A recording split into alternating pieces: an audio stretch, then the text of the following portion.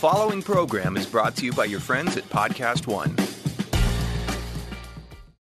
Lowe's knows you'll do spring right by saving on what you need to get your garden growing. We do it right, too, with incredible deals during our Spring Black Friday sale, like 19-ounce Bonnie vegetable and herb plants, 4 for $10. And pick up 5 bags of Scott's Mulch in store only for just $10. Whatever's on your list, hurry in and save during our Spring Black Friday sale. Do it right for less. Start with Lowe's. Offers valid through 4/17 while supplies last. Not valid in Alaska or Hawaii. Scott's offer valid in store only. See store for details. U.S. only. Drew from the Chainsmokers said to me at one point, he was like, the trick is, like, we all have taste in music. We've all spent our whole life listening to music, and if you can just be confident in yourself and know that your instincts are good, and you don't have to worry about what an A&R is going to think or what a manager is going to think or what radio is going to think, and just trust your instinct. If you can remember that, then you'll be in a good place. Welcome to the Forbes Under 30 podcast. I'm Steve Goldblum, your host. On this show, we speak with young entrepreneurs and innovators. Before we get going, big apologies for the poor audio quality during the first few minutes of the show. We had some technical difficulties, but after that, it's smooth sailing and a great interview. Enjoy. Today, we have Emily Warren in studio. She's a singer-songwriter. She's on the Forbes Under 30 music list for 2018. She's written for several high-profile artists like Shawn Mendes, Melanie, Martinez, Sean Paul, and has been a frequent collaborator with the Chainsmokers. And she's not on Skype. She's sitting across from me. Thank you so much for coming in. Of course. Thanks for having me. In the 5th grade, you showed a crush the lyrics that you wrote, a song about them. Yeah. What happened? Show him. You didn't. Someone else took the lyrics you wrote and showed it to your 5th grade crush. Yeah, a friend of mine. What happened? That was a huge disaster. That's funny that you know that. That's the first thing I wanted. Yeah, above everything else. Never mind the triple platinum stuff. Let's get right to the 5th grade. This is where it all began. Yeah. I had written. I think it was the first song I'd written, or like one of the first songs I'd written, and a friend of mine printed the lyrics out and showed them to the kid they were about, and it was, I don't know, I think she was trying to like be cute about it and set us up that way. Yeah. But it was humiliating. But anyways. And taking a moment to thank our supporters, Veridesk, Amica Insurance, and Rocket Mortgage. More about these companies later in the show. But were you always writing and performing as a kid? Not at that point. I mean, I was taking piano lessons. I had a teacher at that time named Jen Bloom, who she was a songwriter, and she'd play a song she'd written at the end of the lesson. And around that same time, I remember it clicking, being like, oh, human beings write songs. Yeah. And that's where it started, and that's when I started writing songs, was just because I realized that I could do it. And I started writing about this kid. And then he saw the lyrics. That's not how it's supposed to go down, I don't think, but you say now when you're writing songs it's important to be vulnerable and put yourself out there. Yeah, totally. And do you think audiences can tell when you're not doing that? I think yes. I mean, I think I know it's kind of presumptuous to say, but I think I can hear it too when I listen through songs on New Music Friday or whatever it is, and I can sort of tell when it's been like a bunch of writers in a room trying to just write a song, or if it's because someone was going through something and they worked from that. Right. Because those are like, if someone's being super honest, it's something that you can relate to, and I think when something hits you like that, that's when you know it's coming from a true place, I think. And you've said that you'll write 50 songs and then step back, look at, and choose the best 10.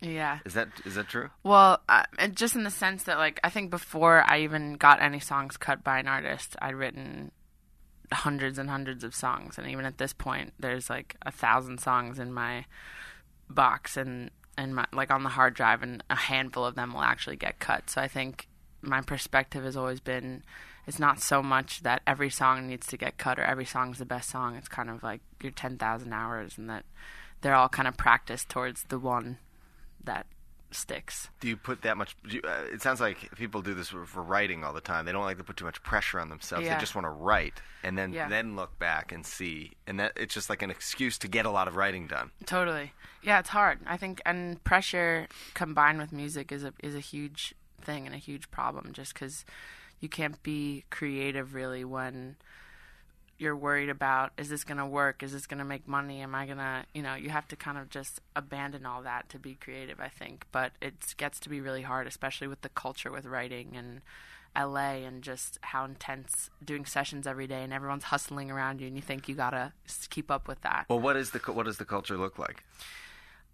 It's just, I think for me and for a lot of people in music, we all started making music like I did because I had a crush on this kid. It was like I had to let it out some way. And then as it becomes your career, it becomes like, all right, I need to fill my calendar up with all these sessions and make sure I'm getting cuts here and doing this and this and this. And it's like, that's not really how do you fall in love with it in the first place? And you start hearing yourself think, when you lose an opportunity, it's like devastating. And then it's like, hold on, I wasn't writing songs in the first place because I wanted to have hits or I wanted to get cuts. It was just like, because I had to. And I think remembering that when it becomes a job is hard, but important. When's the first tangible moment when you can remember that it became a job?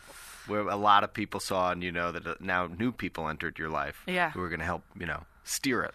Yeah, I mean, I'm lucky in the sense that it was late for me because I started... I had a band when I was in high school, and they saw it as a job more than I did. I was just like, this is fun. Like, let's do shows every week. Yeah. And then I think probably when I came to LA for the first time, I started to realize, like, and there's a whole craft to being formulaic and knowing kind of the rules of pop writing. And I was learning that, and it's helped me a lot. But kind of knowing that and then putting it on the back burner and remembering... I don't know. I think when I was suddenly around so many people whose job was writing in the studio, it was like, oh, this is work. Right. And when it feels like work, it's really hard to be creative. So I think it's just about staying around people who are doing it still because it's fun and not because they're worried about what's going to come of it. But can you walk me through the anatomy of a song from idea to conception to studio session? Yeah. As best you can.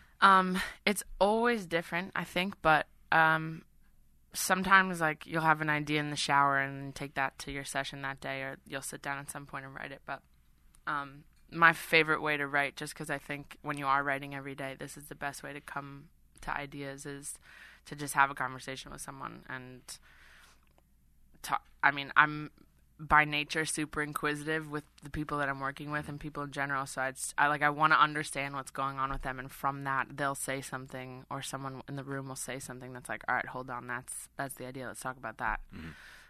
Because everybody has stuff going on, everybody has stuff they're dealing with, and I think especially when I'm working with artists, that's an interesting place to start from, because it's like you're gonna have to go sing the song 1 billion times, like let's make it true and something that you need to let out. What does a difficult collaboration look like? I think I find it hard when people come in with like a concept. Not that is always a problem, but like, they're like, let's write a song called Door Handle. I'm just looking at a door handle, so that's my first idea, and it's like, okay, let's just like find a bunch of things that rhyme and make that work, and which is hard. But I think when you're talking and you're releasing something, I find that easier versus just like pulling things out of the air. And you do hear of a lot of writers that will come in, or it's like, as the more successful you get, it's like a privilege to get session time or studio time with people. Yeah, totally. And that must be kind of a pain in the ass sometimes, because that adds a lot of pressure. Yeah. And at the same time, it's a privilege. Yeah, no, totally. The pressure is like, and not that I have this down at all. Like, I go through phases, and have even in the last couple of months, where it's like, you do put pressure on yourself. There's a certain expectation, even when you start having a little bit of success, it's like, okay, now I'm the person in the room that everybody's waiting for me to come up with something. It's right. Like to really abandon all of that, and while you're trying to be creative, is hard. And I certainly wouldn't claim to know how to do it. Just talking about it because I tried to. What was your first experience or collaboration where you realized a lot of people were listening to what you were doing?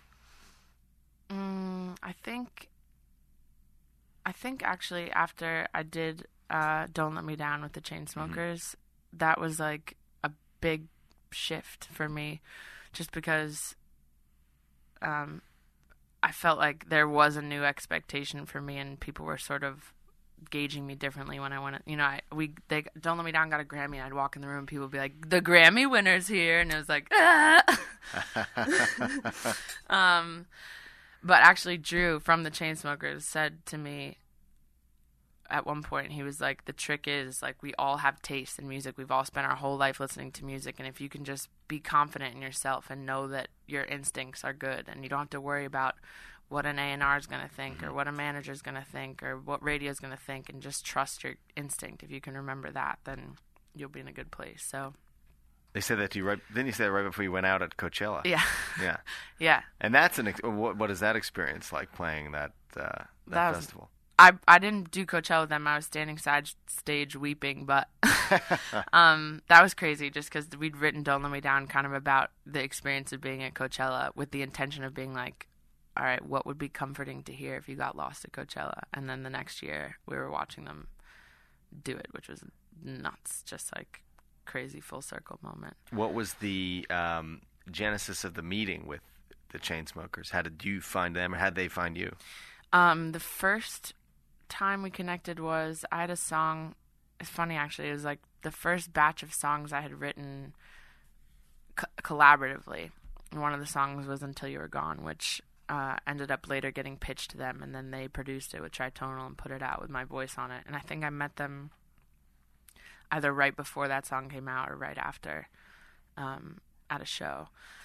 And yeah, and then they wanted to do a session, and me and my friend Scott ended up going over there, and our first session we wrote Don't Let Me Down, which was crazy. And they've been like just the best. I went on tour with them a couple of times, and they're super supportive, and it's just awesome having that kind of a creative relationship where we're friends, and that's most important. And then it's like we talk and hang out, and songs come out of that. It's just like, it's great. When you have success with a group like that, is there then this feeling like, are you still going to be touring with them? What does the collaboration look like now?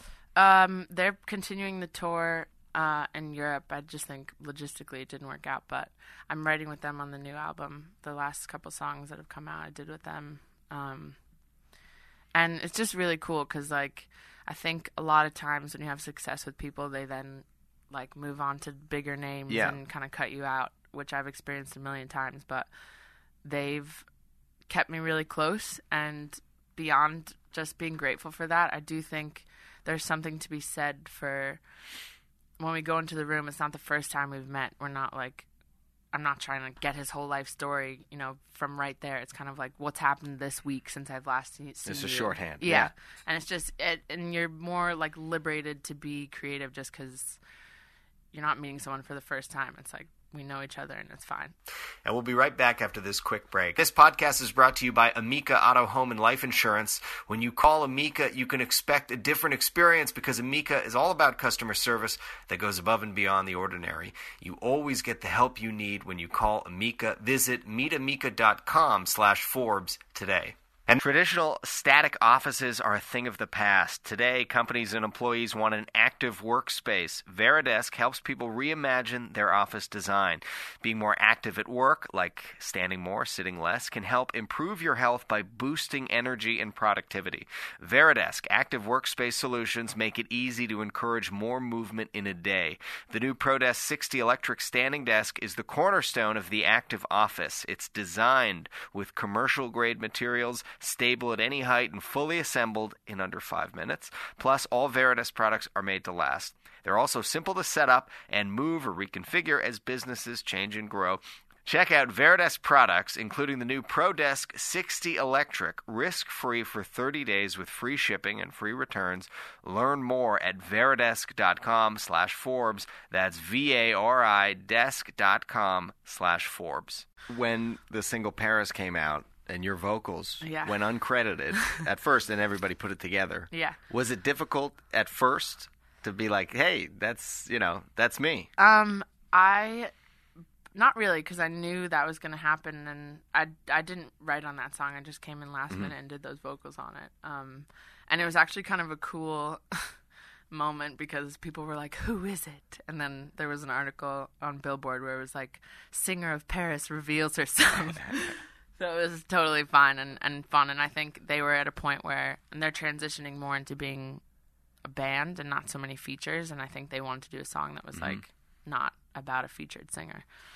What does it feel like when you know a group like them and you've spent a lot of personal time with them, and then you see a reputation manifest, or people say mean things, or people that you know? Yeah. And it's like if one major outlet says it, it kind of just spirals out of control. Yeah. And becomes like a thing of record. Yeah. And what is that like? It's been really eye-opening and interesting, just in the sense that, like, people are the amount of stuff that is said on Twitter about people, and without them getting a chance to defend themselves or hear someone's side of the story, is really messed up. And I think, I don't know, I was seeing the thing about Fergie doing the national anthem and then issuing an apology the other day, which is like, I don't know if she needed to issue an apology, but she was getting totally blown up on Twitter and felt like, okay, everyone hated that, like, let me say something. But it's just, you don't even get a chance. And the Chainsmokers have been painted as people that they're straight up not. Like, I know them and they're not like that, and I wouldn't hang out with them if they were. Yeah. And I think they've dealt with it in a cool way, just because this new music is about it, basically, which is awesome to make the most of it. But I just think it's scary. It would be scary to be a famous person. I mean, it's a weird time to be a famous person, actually. Yeah, because, like, and I don't know, people are just, all the artists I work with are all having anxieties about, you know, I didn't even say anything and I'm in trouble. I haven't even, like, done this thing I'm being accused of, and I'm, you know, scared that you're going to scroll through Twitter and see someone say something about you that's just completely made up, that everyone's latching onto. So, yeah, I don't know. I do think you can't do anything about it if people are criticizing you that heavily.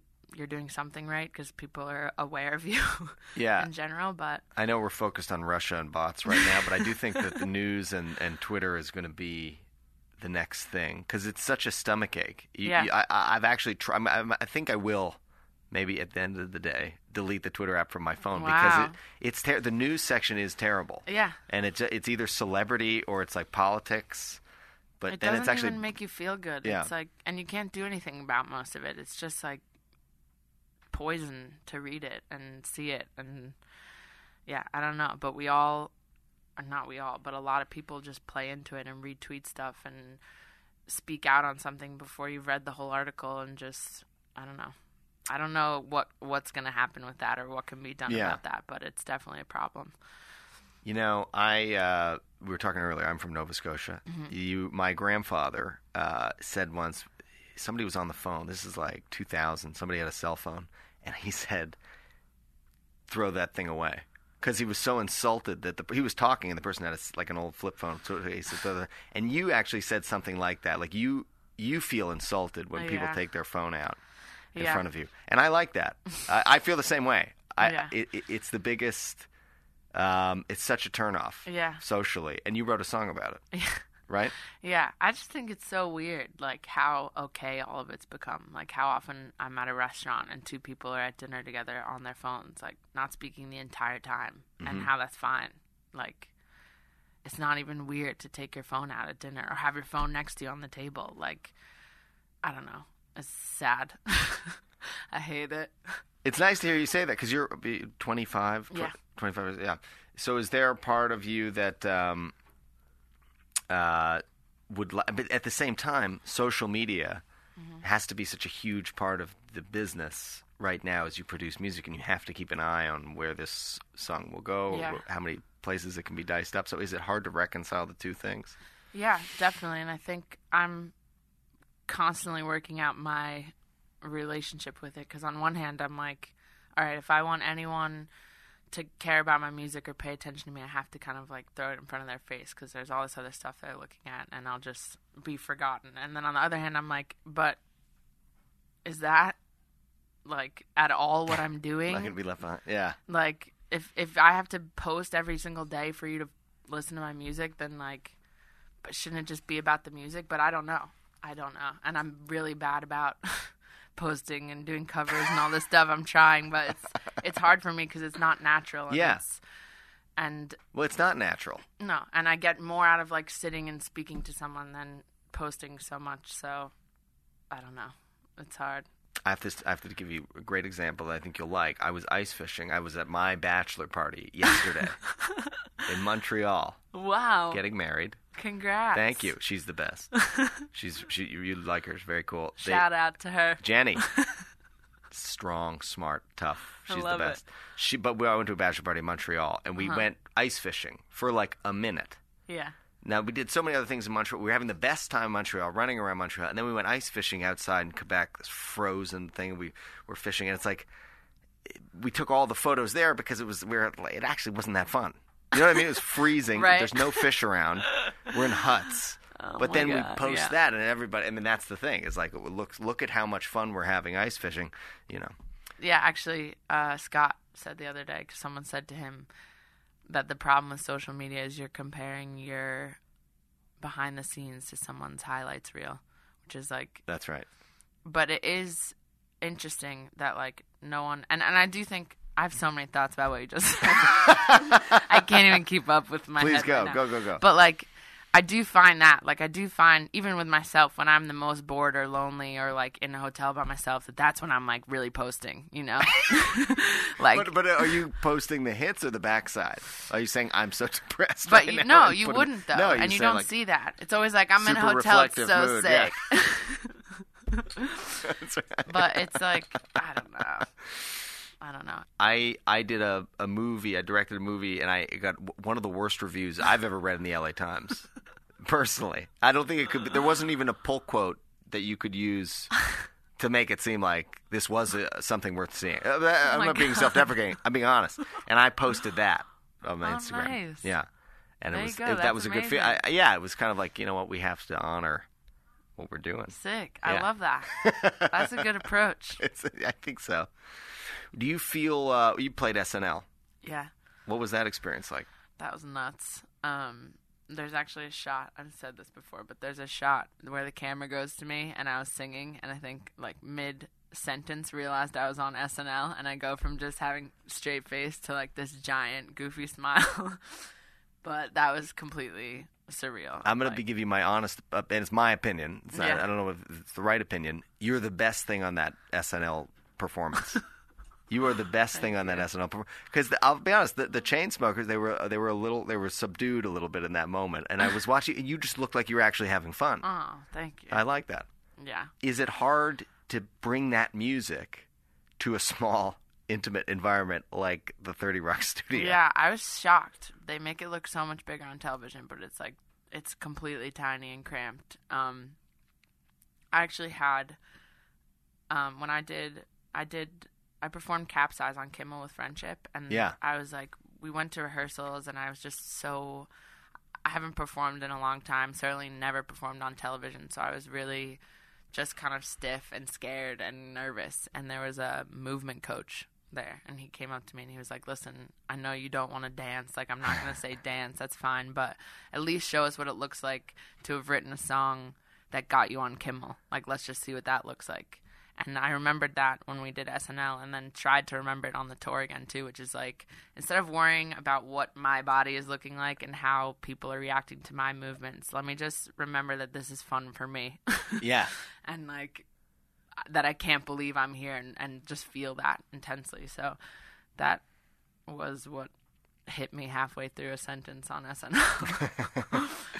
And we'll be right back after this quick break. Support for the Forbes Under 30 podcast comes from our friends at Rocket Mortgage by Quicken Loans, the mortgage company that decided to ask, why?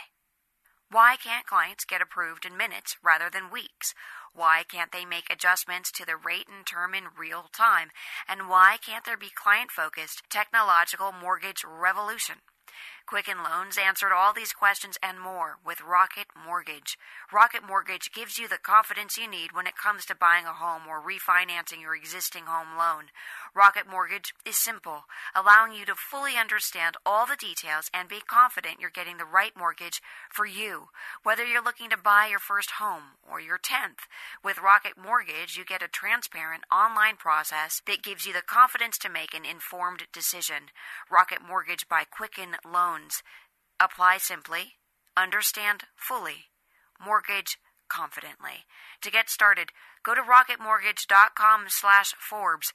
Equal housing lender, licensed in all 50 states, NMLSconsumeraccess.org number 3030.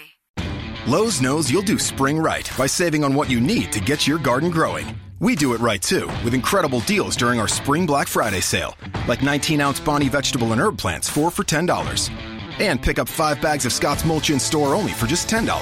Whatever's on your list, hurry in and save during our Spring Black Friday sale. Do it right for less. Start with Lowe's. Offers valid through 4/17 while supplies last. Not valid in Alaska or Hawaii. Scott's offer valid in store only. See store for details. U.S. only. Do you feel that you went to NYU? Yeah. And does the experience you've had, like with producing and engineering, do those give you some technical advantages now?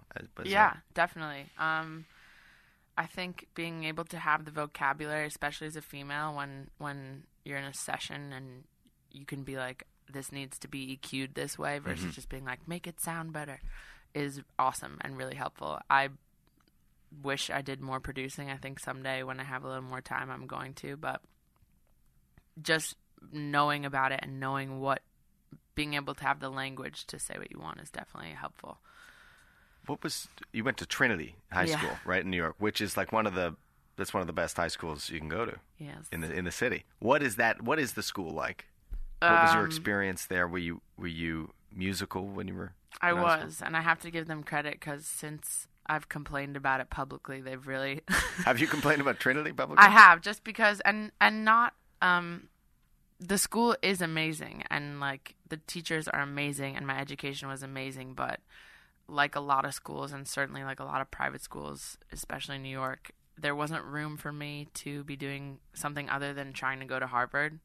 And right. I think like I started playing in a band when I was in 10th grade, and I was taking it really seriously, and I just had no leeway at all with my schoolwork, and I became the kid in the grade who was messing my life up and everything, and it just always felt like, okay, I'm not smoking weed and playing video games, like I'm doing something legit with my life, and like I have a calling early, and I'm not being encouraged at all. But I'm going to speak at the school next week and visit their songwriting class and see the new recording studio. So things have really changed there, which is awesome. And I just think it's a problem with, obviously I come from a bubble of New York City private school, but there is a sort of problem with education and early education in America not being catered towards people's interests at all. Like you just have to take math until you graduate. Yeah, I know. And do it in college too, for the most part. I went to a high school where if I went to the class or didn't go to the class, it really didn't make a difference. I mean, I don't think anybody was. There's so many kids piled into the class. There's just no attention. Yeah. So it was one of those things where when you get to university and you're like, I don't know anything. Yeah. I don't know anything. Right. I'm way behind. No, totally. So it's. I mean, but there's it's both two sides. You know. No, totally. There's actually a TED Talk with Ken Robinson, I believe his name is. And he's just talking about like it's like legit ideas for how education could be different. Like splitting kids up by age is not necessarily right. Splitting them up in all the ways that we're split up and doing this kind of like assembly line of like, now go to this, now go to this, now go to this. And community service here. Yeah. Essay here. Exactly. Yeah. And I always felt like, why are we not learning current events or how to do taxes or anything that I still don't know how to do that, like, I don't know. Yeah. So that's another huge problem that I can't think about tackling right now. I think, I remember a guidance counselor asked, I was so shy, and the guidance counselor was like, she was like, what do you want to do? I was like, maybe write or do something like that. She's like, that's not a good idea. That's not a good idea. You can't go to, Okay, yeah. Yeah. You said, my song Poking Holes is about little things that you brush under the rug in a relationship that have the capacity to do real damage to the big picture. So tell me a little bit about the song and what you mean by that. I think, we were trying. It came from a conversation that I was having with Scott Harris and Nick Ruth, who I wrote the song with. And I actually said the phrase poking holes when I was talking about what I was talking about. And the metaphor we tied in is the idea of like a big painting. If you poke little holes in it, you won't see the little holes until there's a bunch of them, and then it's destroyed. And Like little things like not asking enough questions in a relationship? Yeah, or like if something's bothering you, just kind of being like, all right, I'm not going to talk about that. I don't want to talk about that. And just brushing it under the rug and letting it build up. So don't blame the liquor for the things you say that you don't mean. The small things get bigger. You're poking holes in you and me. I've found in my relationship that no matter how uncomfortable it is, if we talk about whatever it is, even if you don't know what you're saying when you first start talking about it, but just kind of allowing yourself to be honest and air frustrations has been the key. Mm-hmm. And I think fights in my head with friends or family or relationships or anything are so often fights just because you're not talking about what the problem is. You're like, this shirt is on the floor. And it's like not about that at all. Yeah. Yeah. And you're in a relationship right now? Yes. Yeah, he's the best too. He's the best too? Yeah. And is he in the business of Yeah, he's a producer, writing? And he is doing most of my album. Oh. Which is a cool... Everyone's always like, how does that work? I even do that. Oh. Yeah, and I think there was like a really crucial moment for us. We were writing a song where it was like, all right, am I going to be weird about this, or am I going to just be like, here's an issue I'm having. Let's talk about it, and let's make a song out of it right now. And we did it, and as uncomfortable and crazy as it was, it ended up being super therapeutic and healing, just because you do have to, I mean, and it takes, he's amazing about all this and super supportive, so I can, like, poking holes is harsh. It's about our relationship, and everyone's interpreting it as, like, love gone so wrong, breakup, blah, blah, blah. And it's like, it's just a tiny, tiny moment that I made a big deal out of. And he's super receptive to that. But I think there is a certain level of sometimes of being like, all right, you're talking about like really personal stuff and lots of people are going to hear it.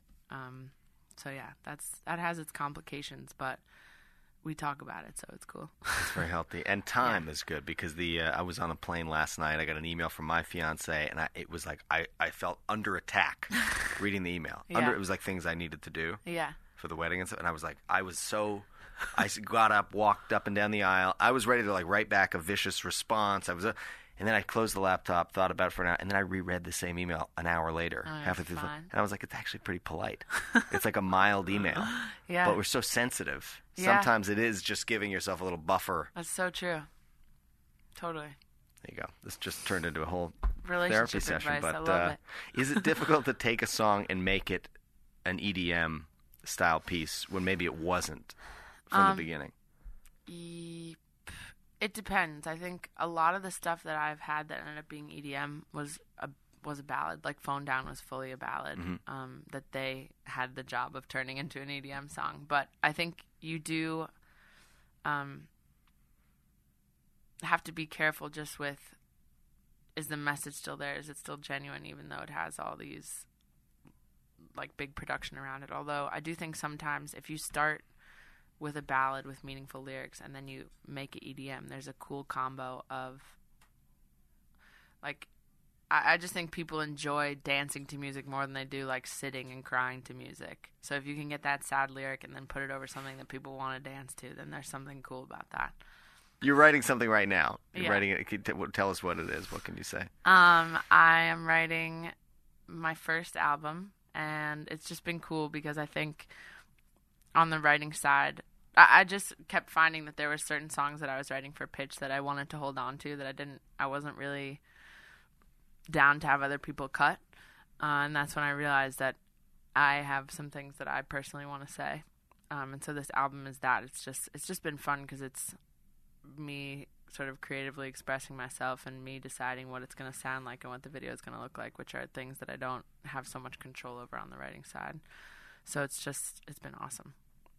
And that's what I'm working on. And how far along are you in the process? The songs are all written, and we're just finishing up production on most of them and doing some videos. So it's getting really close. Let me ask you, when you're in session, how normal is it to ad-lib in the studio? What do you mean? Like if you have a song or something written, will you ever come in and just try something new? On As you're producing an album? Yeah, I think actually that's been happening a lot, and why it's part of the reason why it's not finished is because every time we go in to finish stuff, we end up just making new songs. Yeah, I mean, it's kind of like if I had an essay or something, you keep revisiting it, you keep finding ways to improve it. Totally, and that's why it's hard to, and just interesting. Me having the final say on this project and being like, cool, this song is done, is totally different than having a label with someone else's project being like, cool, we need this, and now it's done. I mean, I think I have to think critically in a way I haven't had to before, and it's a challenge, but a fun challenge. All right, we got it. Thank you so much. That was great. Thank you so much. That's it for this episode of Forbes Under 30. I hope you enjoyed it. If you want to reach out to us with a comment or question, please do so at under 30. That's the number 30 at podcast1.com.